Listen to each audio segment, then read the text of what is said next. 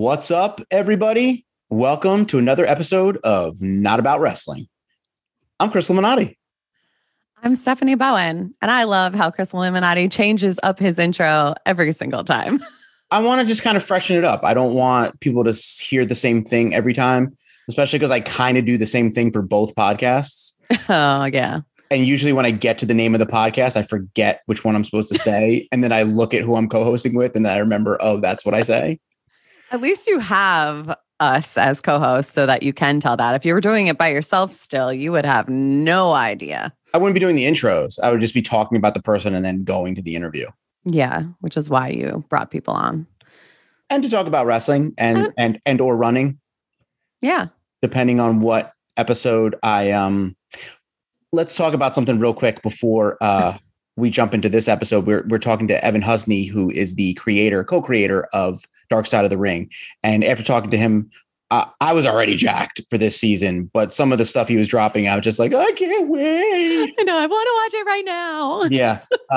Which we did talk about. Like you said, the Pillman episode is already out. And when people hear this, it'll be Monday. But even though the show drops this Thursday on Vice, people can watch it online. Yeah, it's on Vice's website and it's on their YouTube page. So it's part one of the Brian Pillman episode, which is going to be a 2-part episode, one after the other on Thursday. We didn't talk to Evan about that. Why is it 2 parts on the same night? Why wouldn't it be one big long episode? So probably so they can drop that early sneak peek and it not be weird. Good point. I know you watched the sneak peek for this show. If it was a different show, would you watch a sneak peek like that? Or would you wait? Yeah. Would you wait? Yeah, no, I would watch it because people would already be talking about it and I want to know what's going on. They'd already had like 200,000 some views on it. Did you watch the Undertaker Last Ride series? The docuseries. No. Okay. No, I did not. Before that came out, they did this like 10-minute trailer that they released online before the debut on that Sunday. That I get. Like the first 10 minutes of a show, 15 minutes of a show, I get. But now now that I think about it, I guess if they're dropping the first half of the show and you watch it, you're going to want to see the second half. Yeah. And where it cut is a very good part to cut at. It definitely leaves it as a cliffhanger. So you want to watch the second part, especially for the people that don't know the story and want to see what happens. Now that you've watched the first part of that show and you were familiar with who Brian Pillman was a little bit, but now that you know the backstory of him, does it make Flying Brian Jr. even more fascinating? Yes. Because he looks exactly like his father. Yes. Like a creepy exactly like his father. Yeah. He showed up in some of the interviews in part 1. Mm-hmm. So, and definitely seeing that against pictures of his dad was just like, oh, wow. Yeah. I loved Flying Brian as a kid. Like as people can see, I've got the stunning Steve Austin, but him and the Hollywood Blondes were like one of my favorite tag teams as a kid, and they weren't even like good guys. And I love them. So the Pillman thing, like I always liked Pillman. I didn't care if he was good or bad or what the hell he was. Because Pillman was kind of the precursor to what we see today. Like that Brian Pillman could have been in AEW right now and you would not, he would fit right in. Oh, 100%. Yeah. The stories that they were telling leading up to where they stopped were just incredible on how his persona was developed and how it really blurred the lines of, is this real? Like, what? Are we being worked? So speaking of that, did they touch on the whole Booker Man thing? Was that mentioned in the first? Okay. That's in the first part. So you're right there. You're like, is this like that on your watching TV? Like, was that real? Yeah. And the termination letter they talked about, which is insane. And they have Bischoff on there talking about it. Yes. That was kind of right at the end of part 1, which again is available for anyone to watch. Yeah. I recommend it's good. I'm not usually that guy, and I might be that guy. Like I usually wait. I might not wait. Yeah, Like, no, I need you to be that guy so we can talk about it. well, we get okay. All right. I'm not doing anything tonight. I'll go watch it later. What I was going to say before we got into all that was you were nice enough to get me the Funko Pops, the Stone Cold Steve Austin and The Rock and The Ring. Yeah, they're right actually behind Steph. If you're watching, you were nice enough to get me. My 8-year-old daughter has not stopped playing with them. She drew Stone Cold Steve Austin. It's now hanging on my fridge. Oh my goodness. She tries to get the cat to play with them. She's yet to take The Ring down, but she'll play with both figures with her regular other like toys and stuff. It's fascinating what kids will play with. I called that she would go, what the hell is that? Yeah, you called it out. You knew this, and you did say within like 3 seconds of her walking in the door, she would be like, oh, what is that? And then I got the text message the day she was home, and you were like, yep, it happened. She did it.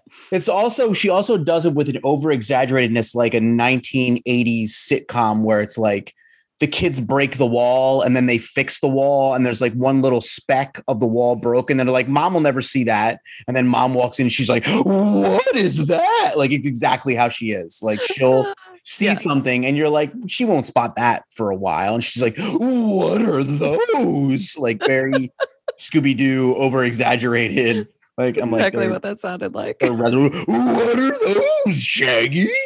Are those Funko Pops? Oh, my daughter is a sitcom dog.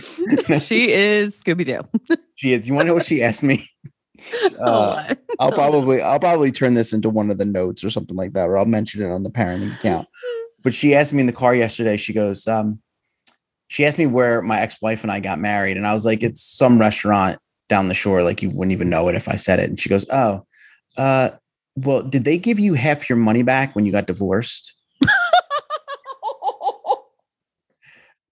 And that's brilliant to me that a kid would think that. And so sweet. Like we needed half the money back. I mean, it would have been awesome if we got half the money back. My parents would have loved getting half the money back for mine. I was like, well, Lila, it had been like 9 years. So kind of, it's not like it just happened a week later. But yeah, she was like, how it works. If only. Yeah. So intense. Can you imagine if you just went back to everybody like, can we get our money back? We got divorced. All these wedding venues would be out of business. I will say, oh my God, yeah. I will say this though. It wasn't a wedding venue, but one time I went to a wedding and within 2 or 3 months, the couple was separated. And I was like, I kind of want my money back. You're like, can I have the money I gave you or that present back? Like, it was money. And I'm like, is that going towards your divorce? Like I could kind of use that money back because you got married and 2 months later you're separated. Which makes me say you probably shouldn't have gotten married. Like there had to have been something in the works. I'll tell you what it during that wedding. I'll tell you what it was. You want to know what it was? Oh gosh. What? The worst best man speech I've ever heard. Oh, no. Where the best man literally like did a laundry list of all the women he banged. The groom banged. No. He was kind of like, and then remember Stella, and then like would tell a 5-second story about Stella, and then remember that because when this guy got married, he was in his late 40s, and the girl he was marrying was like mid 20s. Oh, and so he was never married before that, and so like his best friend it was like literally the worst best man speech I've ever heard. Gosh, you hear stories about those, but I have never been in attendance for one of those. Gosh, I just can imagine the look on everyone's faces, just like, oh God, someone take the mic away from him. I didn't get to see most of the faces because I was like, the tables were set up, so I was way in the back. Like if the sweetheart table is next to table 1 and table 2, I was like at table 14, but it was like going almost in a row. So I was like in the way back. So I couldn't see any faces. There was a lot of backs to me, but I would have loved to have seen it. That sounds like you would have seen a lot of faces because you would have had like a lot of people like turning around, hiding faces, looking. Kind of. I know at the time, my ex-wife was me at the time, and we were kind of like, like looking back and forth at each other, like, what? He's going to keep going? He's like, and then in 1989, you banged Barbara. And we were like, oh God. And they're back to Stella. And it was crazy. It was crazy. It could not have been prepared. But I was thinking to myself, this speech is not prepared yet. How do you know all these people that he banged? Like, how do you got this guy's laundry list of women that he's been with? Like, you're a little bit too close of a best friend. If you know, like, I don't know anybody my best friends have been with. Like, I could vaguely go, oh yeah, maybe that girl. But like, I don't remember every single person they've been with. I don't remember people I've been with, let alone who my friends have been with. Dear God. Yeah. Like this guy. Oh man. How did we get there? Oh, the wedding venue. Okay. So that was a dark side of a wedding. And now we're going to talk to Evan Husney. So one thing we should say, I mean, we would have had Evan on no matter what. But one of the reasons that we're having him on right now is because we're going to start dropping second episodes of Not About Wrestling. Yeah. And I toyed around with calling them Not About Dark Side of the Ring, but that doesn't make any sense because they would not be. So they're going to be about Dark Side of the Ring. They're just like bonus episodes. We're going to watch the episodes and kind of talk about what we see.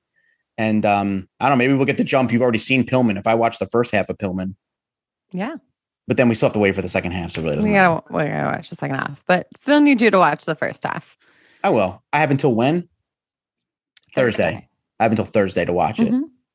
I'm sure Thursday at 7, I'll be watching it. No. Yeah, right. You'll watch it tonight. You'll put it on as you go to bed. No, then I won't sleep. I'm on such a crazy sleep schedule right now that I can't. The wedding, for everyone out there, I just went to a wedding this week. It was on a Thursday. It screwed I don't know, up is down, left is right. I can't sleep. I'm up at 4 a.m, sleep until 10. Like, I don't know. This is like college, Chris. Which is like the opposite of you. Right. All over again. Very on brand for me, not on brand for you. So after the wedding reception, the bar at the hotel was supposed to be open. It was not open. And we went back, but people had brought booze with them. So we were literally in a lobby drinking booze that people brought. And so the wedding ended at like 12. I was in the lobby till about 2:30, and I wasn't drinking that much. Like, I was basically sipping, but I went back to my room and I laid down and my mind was like, you're not going to sleep. And I was like, just watching TV and staring at walls until 4:30 in the morning. And then I finally fell asleep and my body woke me up at 6:15 like usual, like, good morning, good morning. Like, and also what is it about hotels? Like, you can shut the blinds as far as you want, but there's just this crack that exists that is just going to let the light in, and it's always shining right on your bed. And it's just, what is that? Like this one sliver that I thought I got. Yep. No, you can never win against that. No. And I'm like, and then every sound was like keeping me up anyway. So I'm really crazy, like sleep schedule. So long story short, I probably will watch it. Probably like at 2 a.m. Yes. And Please don't text me at 2 a.m. I won't. We know you'll be up, but I won't. Yes. Because you'll be half awake and you'll be like, I got to watch it now. And then you'll turn it on. So here's our talk with Mr. Evan Husney.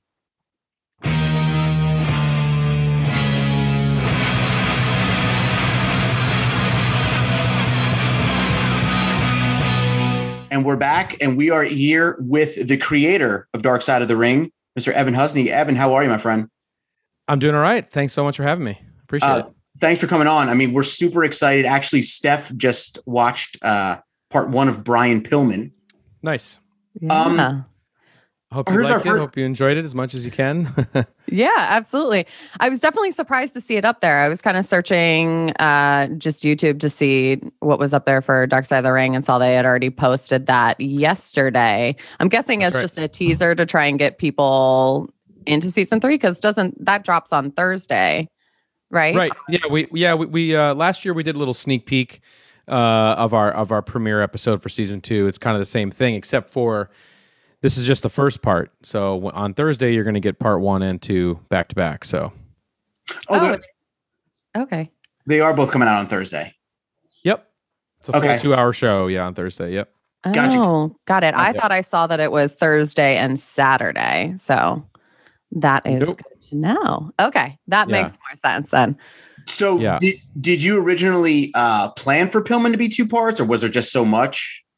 It's interesting because Pillman as a story was something that we have considered a lot over the years working on this show. I know definitely in season 2, we definitely tried to make it happen. And was kind of like something we wanted to kind of hold out to be able to get Steve Austin to be a part of, because we felt like, like their careers are kind of, we're so linked, Brian's and Steve's coming up to the business. And I sort of felt like, this is not necessarily a story about Steve, but it is kind of like a little of his origin story. A little bit is sort of wrapped up into this story about Brian. And it didn't quite come together for season 2. It didn't quite come together, and then we kind of held it back. And then if there was ever a season 3, we were going to do it for sure. Because during the time, I think it's actually a couple years back when we were working on it, I read a amazing biography about Brian Pillman called Crazy Like a Fox by Liam O'Rourke. It's a really great wrestling biography that came out a few years ago.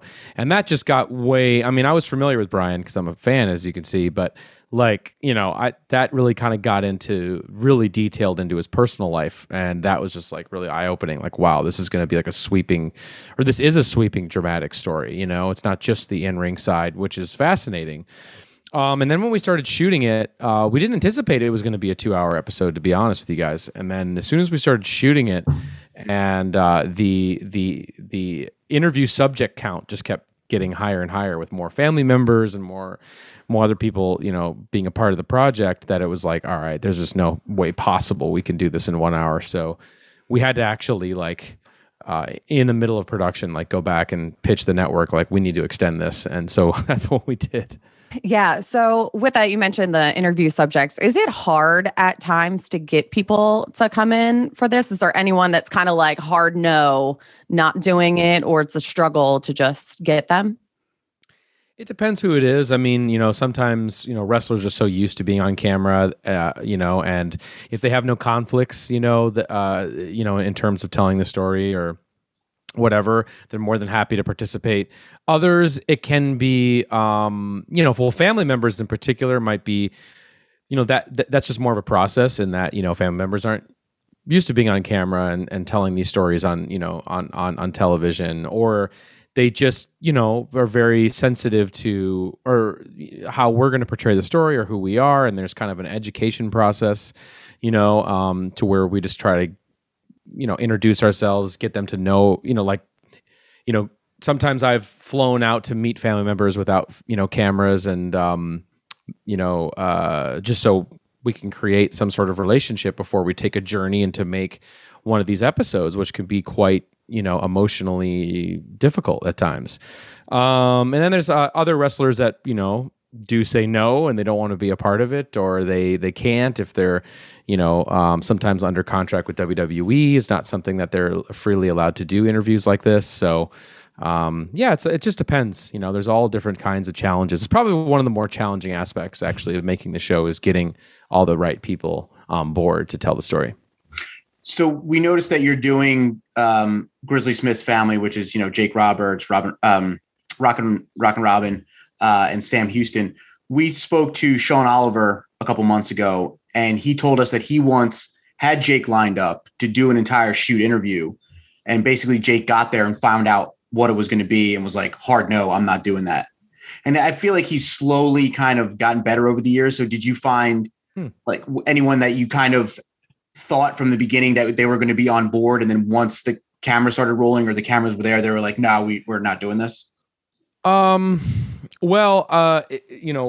There are certain stories that I don't think we could have told, or there's the stories we couldn't have tried to tell, in season 1. Like if you go back to season 1, like we just hadn't built like any credibility or any sort of trust, in this world. I think slowly, like as the seasons have been unfolding, people kind of see the way we approach these stories, these more challenging, difficult, emotional stories, where we are coming from a place of, people are complex and, there's empathy to have for, these moments and non-judgmental. And obviously we're fans of wrestling, so we're not trying to, bury it, while we're covering it. So I think that has helped us along the way to be able to tell those more difficult subjects, in terms of building trust in this community, I guess, more or less.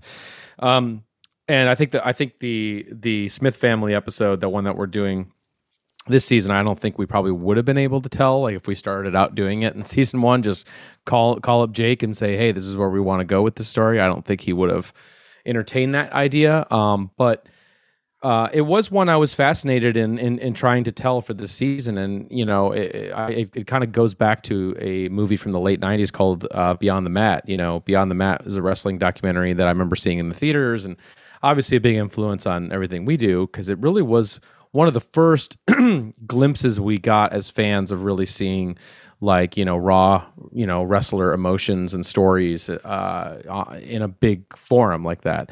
And so that left a big impression on me, because Jake is in that, and he does talk about his family, talks about his father. His father's in it, and he talks about some of the abuse, and he talks about how his sister was kidnapped and all these other just wild stories. And so we kind of had the idea of we'd love to have Jake back on the show, because he's just absolutely magnetic on screen. He's such a good interview. He's awesome. And so what we did is we reached out to him and pitched this idea, hey, what if we got you and your other siblings together and we told the story? And he had to think about it, and he had to reach out to his siblings, and they're not that close these days. And I was grateful that he did that for us, and everybody was on the up and up to do it. But basically, we had to tell a story as difficult as that, and for those who don't know, Jake and his siblings come from there's a lot of stories that have been out there in recent years about abuse suffered at the hands of their father, and there's other family members as well. And it's a very difficult, hard story. But, anytime we go and explore a story as dark as that and as challenging as that, we do try and find, we do try and find purpose in that. We don't want to just take these difficult stories and exploit them for a TV show, to pop a rating.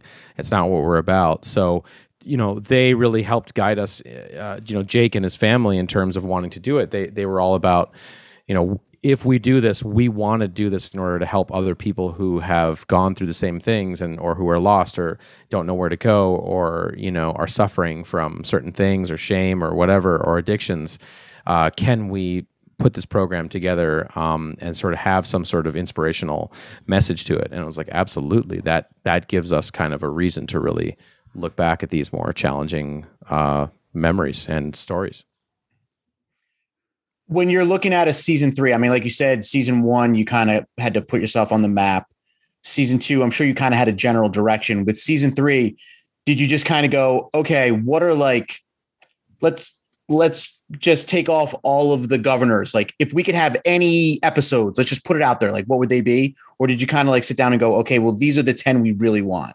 How far out did you storyboard and kind of go, this is what we really want? Well, after season 2 wrapped up and Vice got in touch with us about doing another season, we were just, we're so grateful for that. But then it was they were going to saddle us with 14 episodes, not our choice. That's a lot to do, especially in a year. It's a lot of filmmaking to do.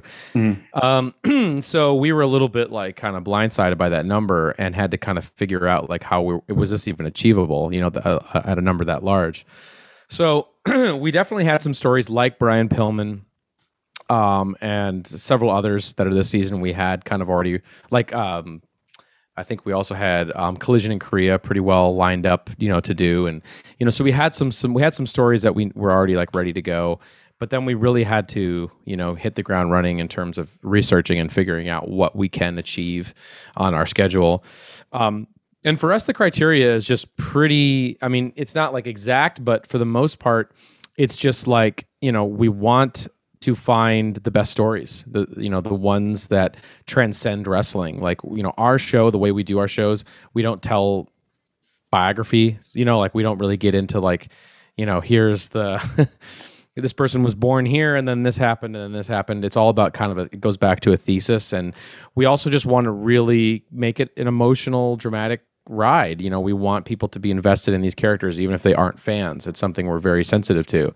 So it's just basically like, here's a bunch of story ideas, and which ones fit that criteria and can really, you know, can really sustain that hour and be an experience, you know, and those are the ones that kind of make the final cut. And you know, there's been a lot over the years that, you know, we've wanted to do that don't fit that criteria, and or we'll just put it off to the side and say, okay, well, maybe somewhere down the road we can figure out and crack a way to tell this story in a way that we haven't quite figured out yet. Now, how many of these are you working on at any given time? Once you found out season 3 is happening and you're doing that, how many? All of them.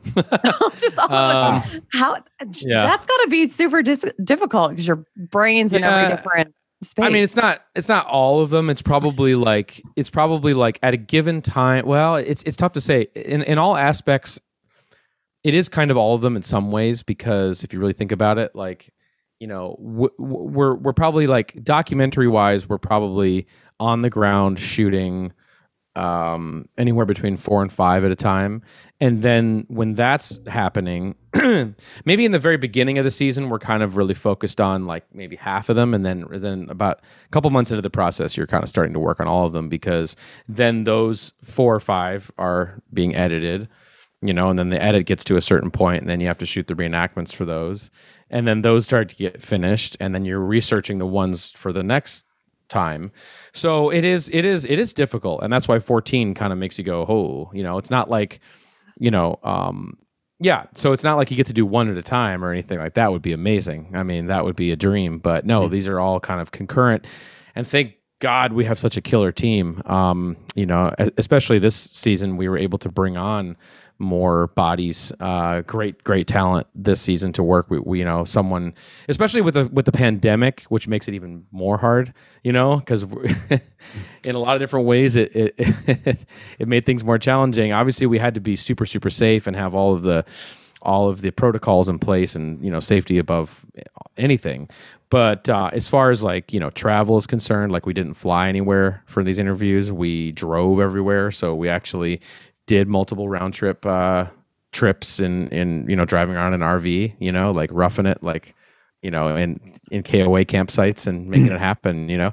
And then also when we get to set to shoot the reenactments, that's just, you know, again, there's a whole new set of protocols in place that, you know, we weren't used to at all in order to do it. But the thing that was really important to us was like, we had to we wanted to be as safe as possible. We didn't want anyone in harm's way 100%, but we also didn't want to sacrifice the quality of the show in any way. Like, we didn't want the show to change.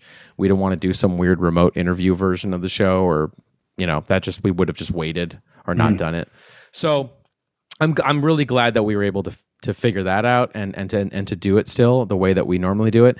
But to answer your question, most of the time it's all of them. Like right now, like 4 episodes are, I mean, we're still actively working on the show too. So that's, you know, so like I think only 4 episodes are 4 out of the 14 are actually done. Oh, right wow. now as we're talking. Yeah.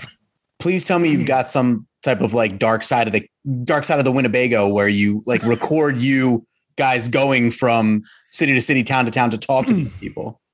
We had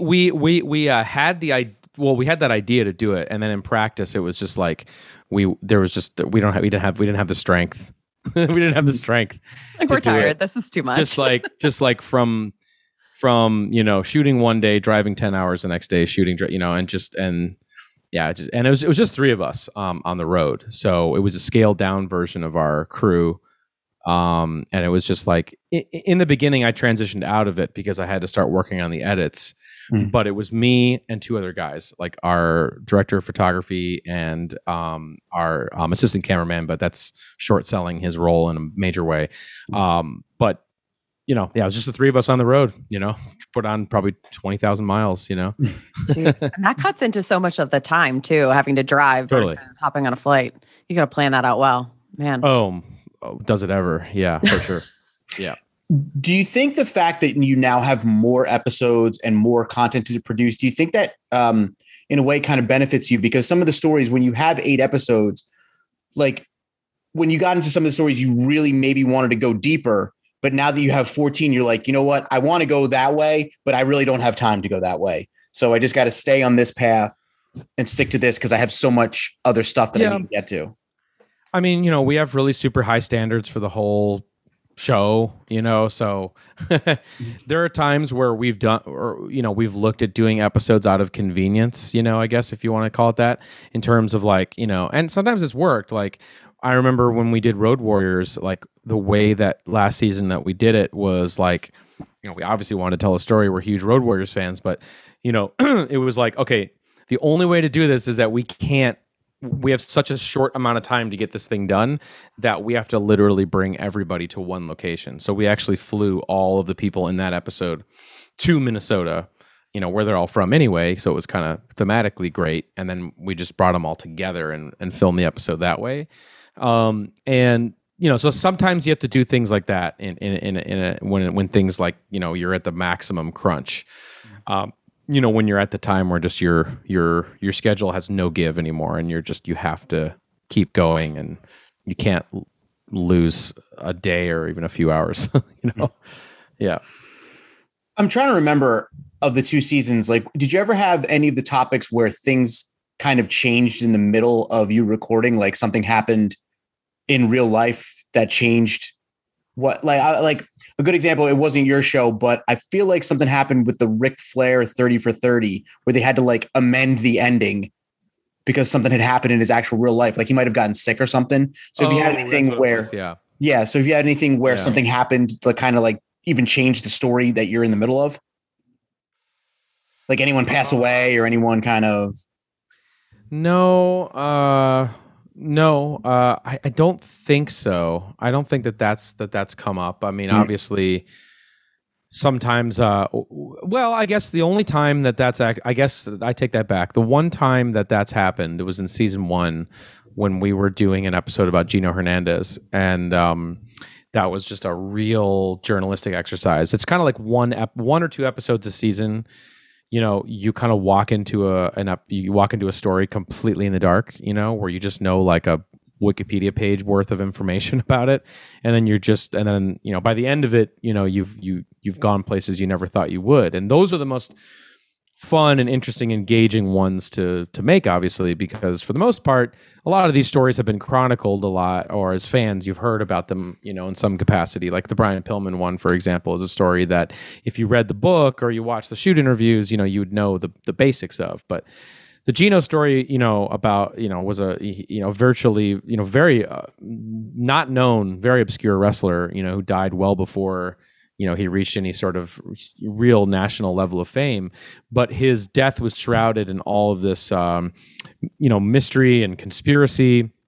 And for the first time, it's not just the wrestlers that, believed in that conspiracy. It was his family believed he was murdered. Like he, believed that he didn't OD on drugs. He actually was murdered. And so that's all we knew going into it. And then we overturned these stones and we found, and then it was kind of like at the very last minute, we were able to like contact some of the guys who were, his drug dealer colleagues back in the 80s, who one, spoke on the record and one spoke, basically in an anonymous scrambled voice. But we were able to get some real information to give the family some closure that they've never had. And that was a time where I remember right before we finished the episode, I actually flew back to the family and, played them those recordings and got their reactions. And because, the ending was completely different, than we'd ever would have thought, so that has happened actually. Yeah. So it's interesting you bring that episode up. I had posed a post on Facebook just to see if anyone had any questions for you. And that was one of the episodes that someone brought up asking if you were happy with the way the episode was done and if it was hard to gather all the information about him and his death. Yeah, I'm very happy with the episode. I think, it's interesting, like when you watch it, and I think that it's a big part of our show is that, we don't like to like kind of spell everything out. We don't like to leave you, like we always like to leave viewers kind of at a crossroads if we can. Like we like to show how complicated these things are, you know? And I think for some people, when they watch that episode, they go, oh no, he was murdered for sure. You know, you can't trust those guys, you know? And then other people say, no, I mean, you know, he obviously OD'd. He wasn't murdered. That's a conspiracy, you know? So I kind of like how there's that disparity in that, and I like how people just take different sides with that. I think that's really fun. But for me, it was a really, it was a wild experience. I think it was one of the most emotional experiences I had in season 1 making the show, because when, you know, there was a moment where we obtained crime scene photos that had never really seen, you know, been seen by the family, and like to be able to like, you know, as a wrestling fan, you know, growing up as just a fan, like possessing such a thing that's so heavy, that's so significant to this family, and all those things, and also just trying to provide some closure for them, you know. I mean, it was a heavy experience, definitely, than just making a wrestling show, you know. So so that one is one of my more fond personal favorite episodes, I think. It was, I want to say it was in the last month or two. One of the fascinating episodes was the Bruiser Brody one. And I feel like it was in the last month or two that like Michael Hayes actually put on Twitter. Does anyone else find it crazy that Bruiser Brody was murdered and people just literally got away with it? Like that could never happen here. And because he was in Mexico, Puerto Rico, gets murdered in a locker room. And there's so many shady things going on that people just literally got away with it. Yeah, I mean, it's you know, that's the story that started it all for us. You know, that's what, you know, captivated us into wanting to make a show like this in the first place, because the main theme, you know, that we're interested in exploring is this idea when the kayfabe world, or the closed off world of wrestling, kind of spills out into real life, and there's kind of this blurred lines aspect between reality and fiction. And the Bruiser Brody story is kind of the highest stakes version of that, because, you know, back in the 80s, when, you know, in a kayfabe locker room like that, when you have heels and baby faces in two different locker rooms, and they're taking it that seriously, I think there was a whole culture of that, where it's like, you see something like that go down, you don't say anything, it's not my problem, because in wrestling, you know, you're your own CEO. You're the CEO of your own. You're a lone ranger. They're like, you know, you don't have allegiance to hardly anybody. You know, especially back in those territory days.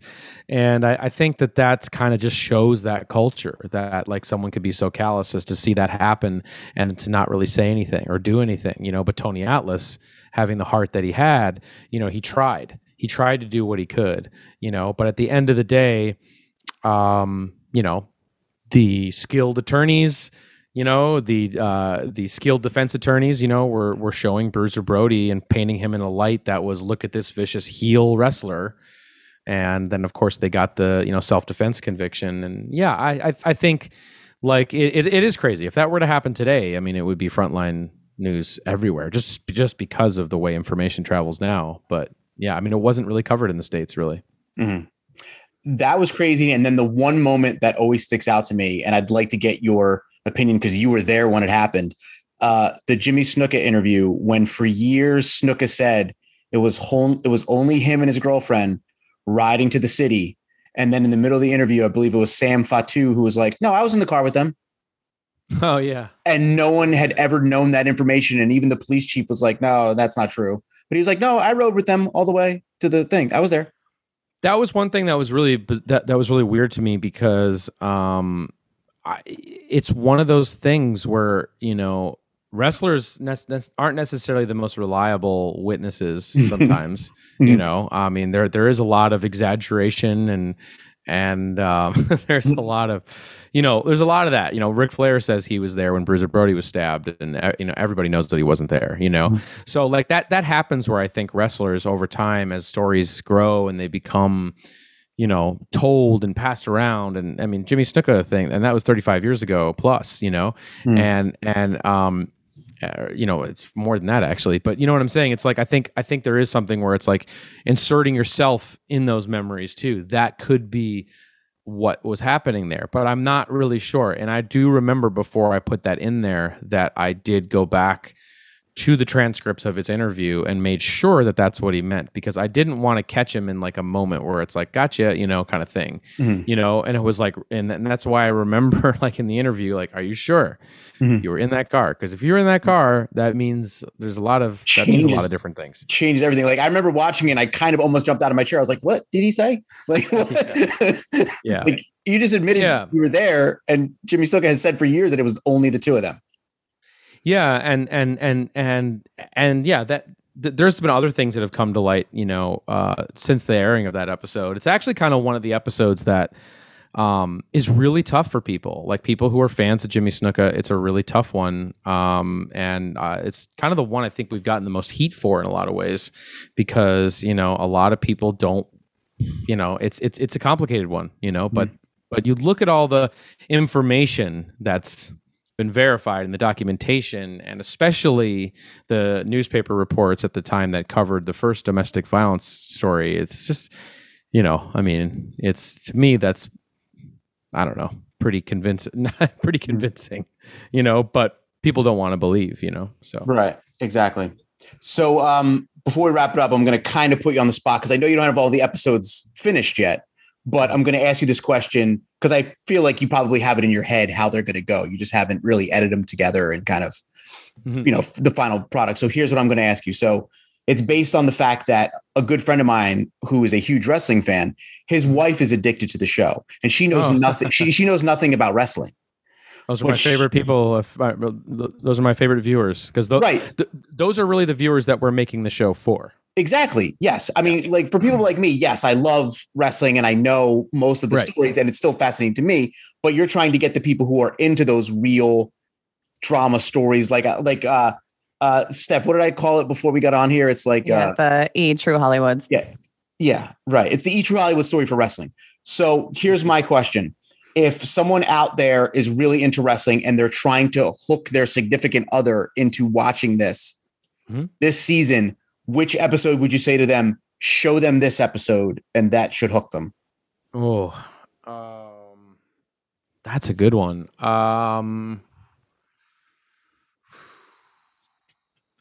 Well, I mean, I think that the Brian Pillman one, because it is such a sweeping story. I mean, the second half of it is, it is a story that doesn't just sort of end with, when, spoiler alert, when Brian dies. There is a whole, familial saga that, plays on even after that, which I think is going to make the most impact this Thursday when people finally get a chance to see it. But man, there's a lot. It's hard to pick just like one. I'm worried about how the non-wrestling fan audiences are going to interpret the episode on the following week, which will be about Nick Gage and the deathmatch wrestling world, because that is one of the most anxiety-inducing episodes that we've ever made, because I'm not a big deathmatch wrestling fan, and it's just I have a hard thing with being cut and and with light tubes and things like that. It's just like, it makes my skin crawl. But that episode is really intense. Right. Super so intense in the way that there's definitely certain times of the day we're not allowed to show it. It's one of the only episodes that our standards and practices people were like, when they first saw the first cut of it, because it was like a snuff film, basically. That's what it felt like. Yeah. So that one I'm worried about for those people out there, but it is still an amazing story. I mean, the story is just wild. It's, it's one of the wilder stories we've done. But man, it's like, I think the Smith family episode is going to be intriguing to a lot of people. It's a hard story. It's not an easy one, especially if you've gone through anything similar. It's going to be tough. But I think it's an important one. I'm just sort of thinking about all the things that we have, because there's so many to keep them all straight. But when you're Dynamite working on that Kid, many at one time, totally. When you're working on all of them, yeah, they all just kind of bleed together.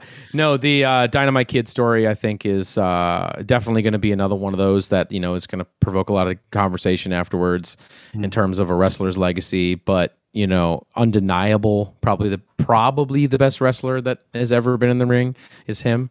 you know, and just looking at that and just the family story stuff on that is just some of the more riveting stuff that we have.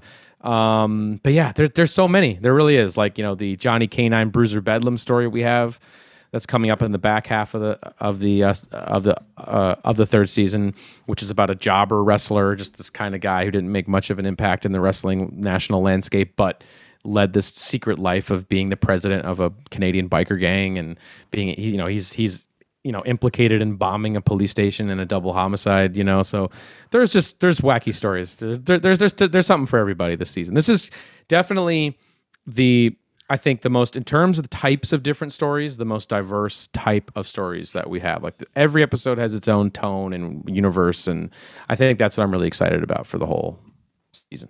I'm so goddamn excited now. Like I was excited before, and now I'm giddy. I'm ready for it. Yeah, really. So, yeah. So you saw my face. I was just like, what? So, yeah. Maybe when it's all said and done, you have them all done, we can have you back on and we can talk about which one was actually your favorite. Yeah, because I mean, you know, like I said, 4 of them are like done. The next 4 are about to be like done. But the back 6 episodes are still very much in the editing process and the puzzle piece, you know, trying to solve the storytelling of it. But I mean, all the interviews this year have been fantastic. You know, we have a lot of amazing people that we talk to. This is definitely our biggest like star-studded, you know, season for in terms of big names for in the wrestling world. And yeah, it's just I am just really excited to see when this is all like looking back and be like, oh my God, I can't believe we made 30 episodes of the show. It's crazy. I'm excited. Steph, you're excited? I'm super excited. Absolutely. We can't wait. And Evan, we're super excited for the season. Awesome. Thank you guys so much. Thanks so much, man.